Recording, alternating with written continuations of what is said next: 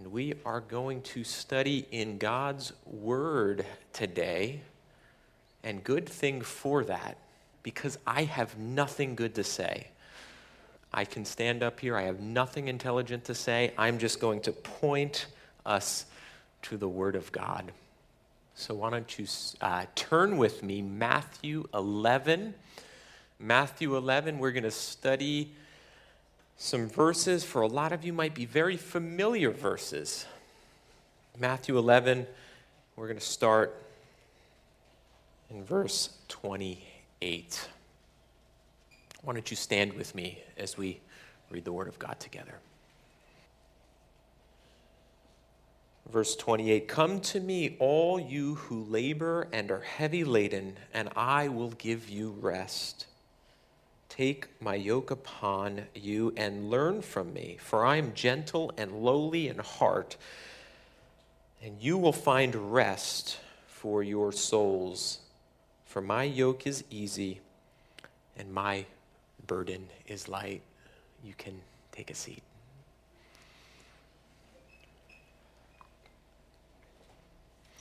So this is Jesus speaking here in the Gospel of Matthew, and Jesus at this point is pretty well into his ministry. He has been going from town to town, doing miracles, healing, and teaching to the multitudes. And this is an instance where we see Jesus teaching to the multitude.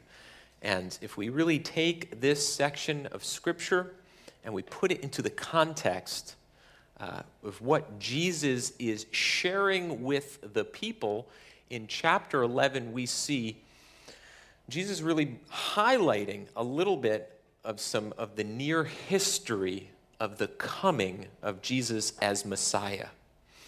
And he starts off by bringing to light the fact that John the Baptist, the greatest prophet, who was the forerunner, who was the voice in the wilderness, preparing the way for Jesus as he came preaching a message of repentance.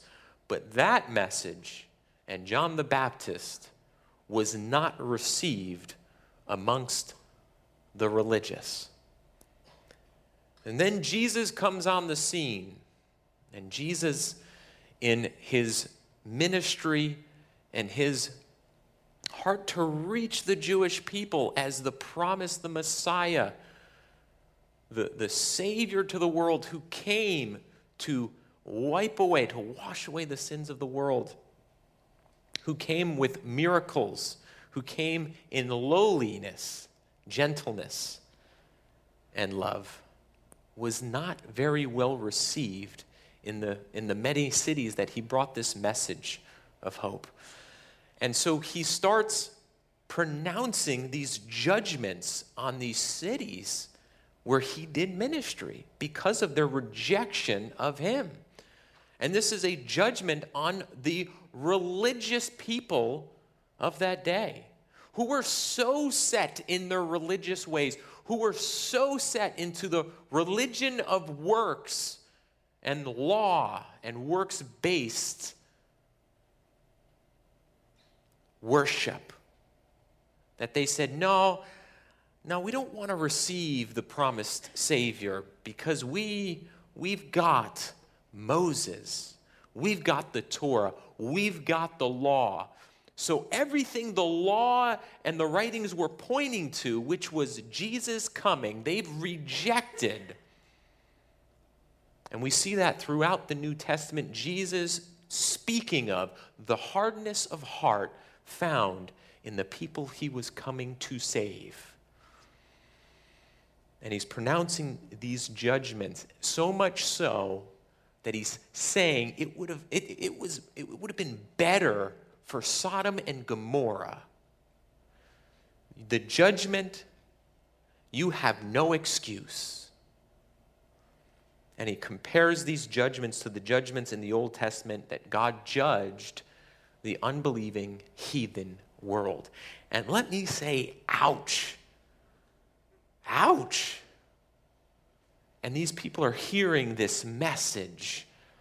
And in the midst of this, Jesus says these profound words.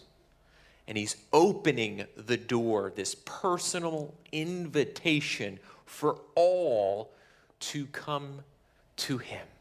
And he says, come to me. Come to me.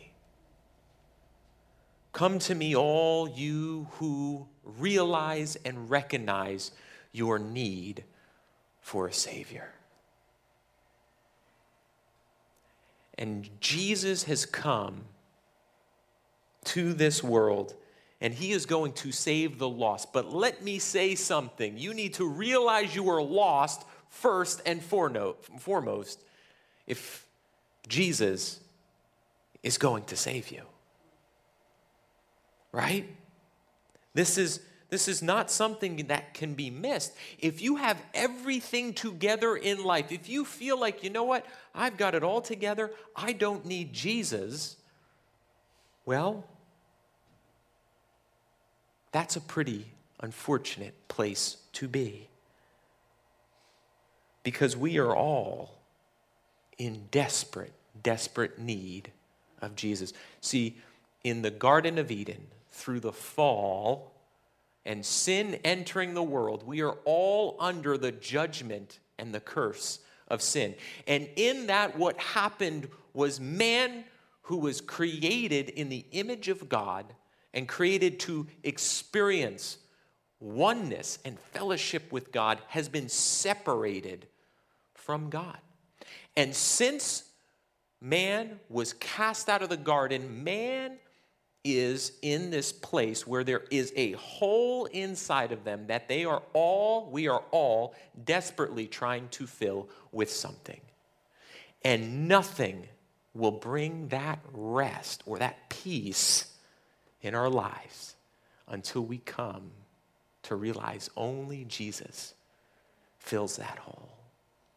So Jesus says, come to me, you who labor and are heavy laden.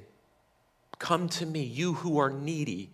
Come to me, you who realize that everything else in this created world has yet to fill and satisfy your longing, thirsty soul.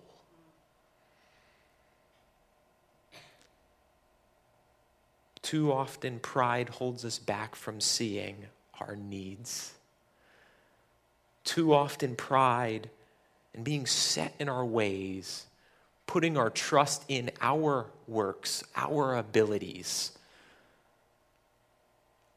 who we are, will blind us from seeing our needs. Sometimes we're so invested into things. I'm so committed to this. I don't want to turn back now. I don't want to say, hey, this isn't working. I'm too invested into this. I mean, time and time again, let me tell you something. This happens to me and my wife regularly. We will leave our house, and we've got 3 kids, so it's like, it's always a zoo trying to get out of the house. And we get everybody in the car, and we're ready to go, and then we're driving down the road, and my wife's like, we forgot, fill in the blank. And I'm just like, no, all right, we're too far. I'm not turning around. Like, I'm just too prideful to recognize, you know what? Okay, this isn't good. We need this. And let's just turn around. Let's just read. It's okay. Let's just turn around. No. I'm committed. I'm committed to this course. And then I find out later, oh gosh, I made such a mistake. I forgot my wallet. We forgot, fill in the blank. And pride can hold us back from experiencing maybe some spiritual things that God wants to do. And I think this word speaks to those who maybe haven't given their life to Jesus, but also for those of us who've followed him for many years. Sometimes we just don't recognize that call and the things he wants to do in our lives. labor and heavy laden. D.A. Carson, who's a great scholar, speaks of this. He says, labor, here in this text, implies the burdens we take upon ourselves, and heavy laden implies the burdens others put upon us. And why don't we break this down a little bit more and look at these two words as Jesus is calling us who labor and heavy laden to himself. To labor, the laboring after something greater, something more, something bigger, something better, and not really having a contentment. And like I said, it's hard to have contentment in this world, especially if you're looking for contentment in all the wrong places. But it will sometimes produce in us a striving, a laboring, where we will start to look at things in this world and say, hey, if I only had this, if I only had that, if circumstances were only better, more, different, well then, and then will I find rest and contentment. And we labor after things. We labor for satisfaction. We strive for it. And as the Rolling Stones song goes, I can't get no satisfaction, but I keep trying. And I try, and I try, and I try. And we are left so empty, striving for what's next, the next empty promise. And we labor. And what things are you maybe laboring after, striving after? What is creating a laboring in your life? It's maybe going to open and soften your heart to the call of Jesus. And sometimes we even labor and strive after spiritual things. This isn't necessarily always worldly things. Sometimes we labor after, if only my spiritual life could look like this, if I only put more time and energy into this. And we start to weigh ourselves down with a guilty, shameful Christianity where we shame ourselves into change. And we start making lists. I have this real tendency of doing this. I start making lists of 98 things I need to change about myself.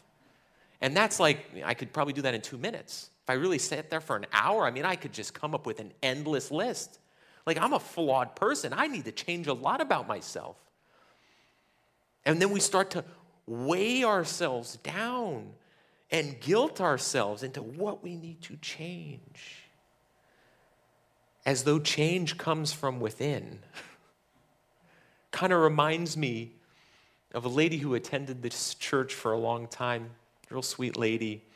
She's moved out of the area, but she has this great story of before she came to faith, she was this hole in her heart, longing and striving, laboring for more, laboring to figure out the purpose of life, not comfortable in herself. And so she starts seeking the spiritual world. And she ends up going on this 6-week pilgrimage to India, out in this monastery in the mountains that she had to hike to. And in this monastery where she was able to sit at the feet of this monk, she's like, I'm going to find the purpose of life. And the monk looks at her and says, the answer you've been looking for is found within. And she goes, what a sham and a waste of time and money. You are not going to find within you the answer to the hole in each of us. Jesus says, come to me. Come to me. I will give you rest.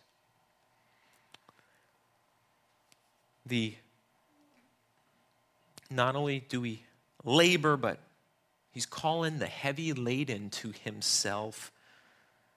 Again, this is the idea here, the weight that others put on us. And for the Jewish people of that day, this was very prevalent. The Pharisees, the religious leaders, they kept adding to the law. It's like, and if you ever read the Old Testament, like the law in the Old Testament, there's more than enough in there. You don't have to add to it. And the Pharisees, then it was the oral law, which was the teaching of the rabbis. And they just kept adding and adding and adding. And they weighed the people down with all of these expectations of what living out the law needed to look like, to the point where it was unattainable, unachievable. And we can really have the burden of the expectations that others put on us. And it creates a heavy laden life to live, where, if I could only live up to the expectations of what my boss puts on me, I can only live up to the expectations my parents put on me, what teachers put on me, what religious leaders place on me. And that can really be a heavy, challenging place where we just feel so weighed down by what we can fail to live up to. And Jesus says, come to me. Are you overloaded today? And Jesus is inviting you to come and find rest in him, experiencing the rest that comes through surrender and coming to Jesus. I think no scripture better illustrates this than Hebrews 4. The book of Hebrews is written after Jesus comes on the scene. It's after his death and resurrection.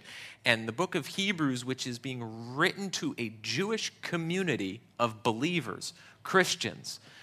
And what the author of Hebrews is doing, he's really taking the known things of the Old Testament, and he's really showing how Jesus fulfills, and Jesus is far better.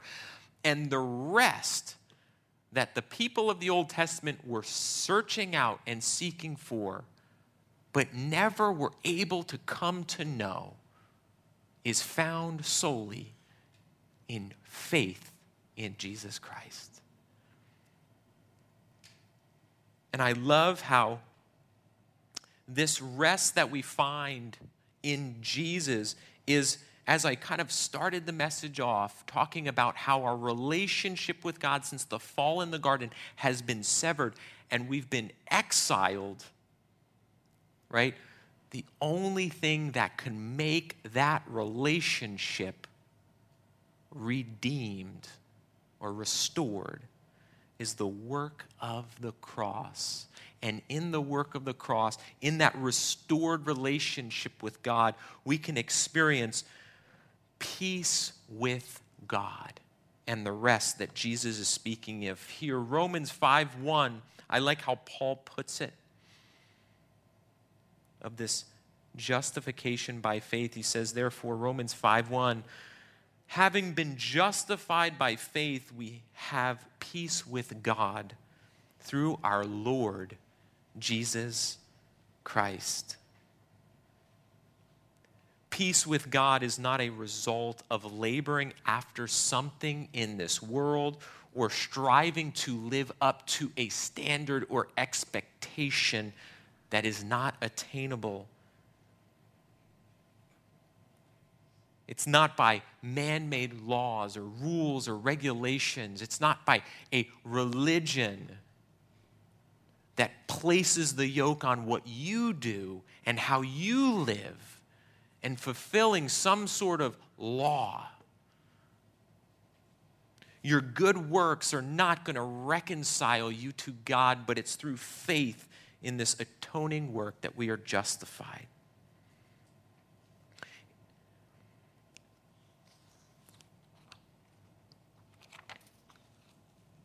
Not only does Jesus call us to come, but he also, in these verses, verse 29, he says, "Take my yoke upon you."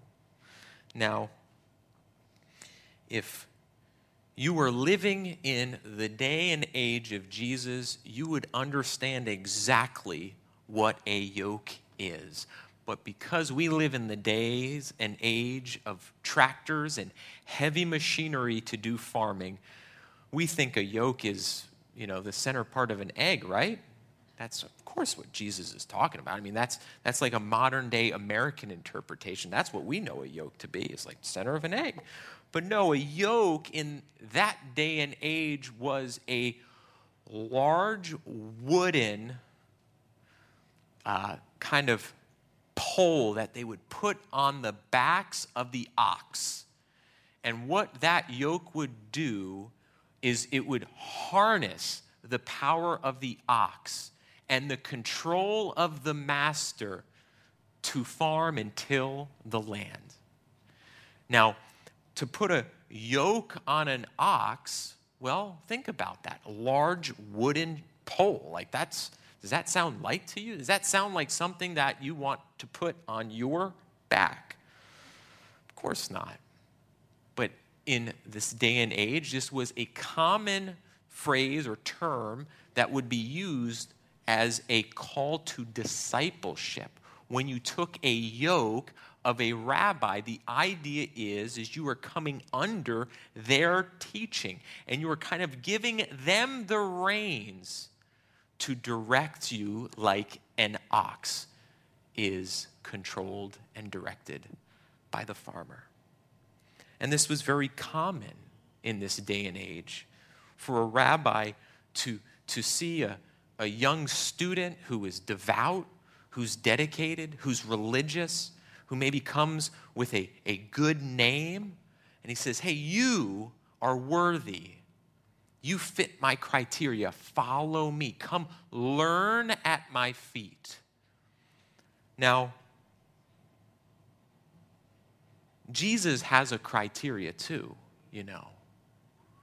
See, Jesus only calls the smart, intelligent, wise, handsome, wealthy, of good reputation people to himself.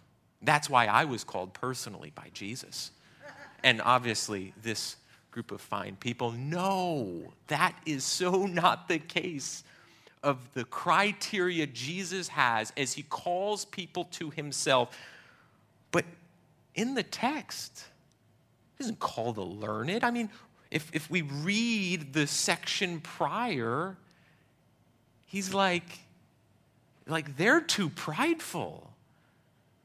Like the religious people, the people of high stature, they're so prideful and blind, they've rejected me. But I am going to call the lost, the sick, the maimed, the lame, those whom you find in the highways and byways, those that are destitute, those who realize within themselves there is a great need. I'm a needy person. And man, my rabbi did not call me because of what I had to offer, but because what he wanted to offer. He says, "Take my yoke upon you. Take my yoke upon you and learn from me."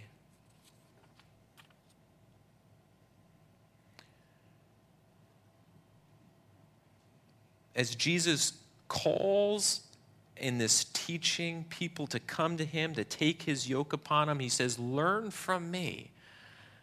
I feel that no section of Scripture better illustrates the learning from Jesus than the story of Mary and Martha. For those of you that know that story, it's such a beautiful story where Jesus comes and he's staying with some friends, this family that he's really close with. And there's two sisters, Mary and Martha. And man, it is such a great illustration where Martha, she's a woman of hospitality. She's a woman of service. She's a woman to be admired. And she's like, Jesus is here. I am going to serve the master. And so she's overwhelmed in herself with much serving, while her sister is too busy sitting at the feet of Jesus, learning from the rabbi. And what a beautiful picture, because Jesus literally takes the two of them and he says, Mary has chose the greater. And it's a picture of what a life as a disciple looks like, that we need to sit at the feet of Jesus. We need to learn from him. And we need to allow for him to work in our lives. And service for Jesus will only come out of a transformed life that has learned and has sat at his feet. And sometimes, like Martha, we're so burdened and overwhelmed in life. We're so distracted in life. We neglect the greater thing, to just sit at the feet of Jesus and learn from him. And we fail to realize and see how taking the yoke of Christ upon us is actually a commitment to be a student of Jesus, to learn from him, to get to know how Jesus did things, to allow for the transformation that only comes through spending time with Jesus, that he would transform us to look more and more like him. But we're so overwhelmed sometimes with other things, things that distract us, things that take away from.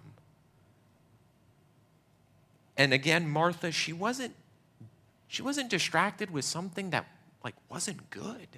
It's not like she was out, partying and she was too busy, getting entertained or whatever, things that we can distract ourselves with. No, she was serving Jesus, showing hospitality. These are good things. Sometimes we can be so distracted with good things that we miss out on the better things.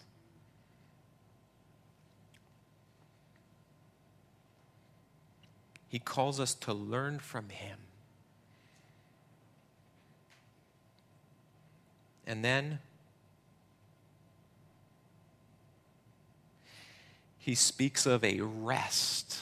Again, the word rest, it's repetitive in these two verses. We see rest used twice. I will give you rest. And the second rest is a different type of rest. I will give you rest for your souls. The first time I heard these verses, I can't remember if it was in a teaching or not, but I was a young Christian. I was very restless. I was very much a person who just had a lot of anxiety. I was really struggling. And I heard this verse, rest for your soul. And it was like I was instantly so captivated by the idea that I could be comfortable in my soul. Like that there could be a rest that happens inside of me. It was such a foreign concept. And Jesus promises rest for your soul. And again, the rest Jesus was speaking of in that first verse we looked at, it's rest in the sense of we no longer need to work for salvation through Jesus Christ. We've been reconciled to God. We have the peace. We have peace with God. This rest is speaking of a rest that comes through that faith. It's a rest that experiences the peace of God in our lives.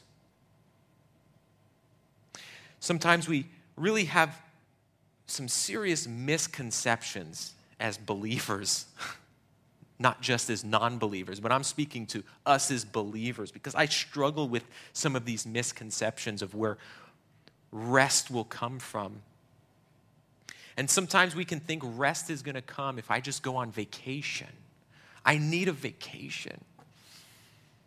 And it's like, I'm tired, I'm restless. And maybe it's like, man, my soul needs rest, but I'm convinced that maybe if I get physical, mental rest from vacation, I'm gonna feel so much better and refreshed. Well, let's see if that's true in the case. Who here loves going on vacation? Okay, I mean, I'm sure most of you here, I mean, there's some probably workaholics here that are like, hate vacation. Okay. But most of us, we love vacation. And when we're tired, when we're restless, like there's nothing better than to think of, man, where can I go? I want a vacation. Now, for those of you that love vacation and maybe regularly go on vacation, who here comes back from vacation and is exhausted? Like, do you see the irony there? You know, it's like there's a saying that we've come up with, and it's, I need a rest from my vacation. And we need to understand vacation is a great benefit to physical rest, to mental rest, to spend time with family. Like, there's great benefits to vacation. But do not be deceived. Vacation will not bring rest to your soul. Because true rest that our soul longs for, is not found on a tropical beach. It definitely ain't found at Disney World. You'll only come home tired and broke. But it is only found in the person of Jesus Christ. I love how Paul puts it in the book of Philippians, speaking of the peace of God, rest for our soul. Philippians 4:6, he says this, be anxious for nothing, but in everything by prayer and supplication with thanksgiving, let your requests be made known to God. Here it is. And the peace of God, which surpasses all understanding, will guard your hearts and mind through Jesus Christ. The peace of God that surpasses all understanding. It's the peace that we can experience when Jesus' yoke is something that we take as he offers to us, as we learn from him, as we spend time with him, as we allow his work of sanctification to take root and change us, transform us. And we enter into this fellowship that he's calling us into, we start to see the peace of God, the rest for our souls.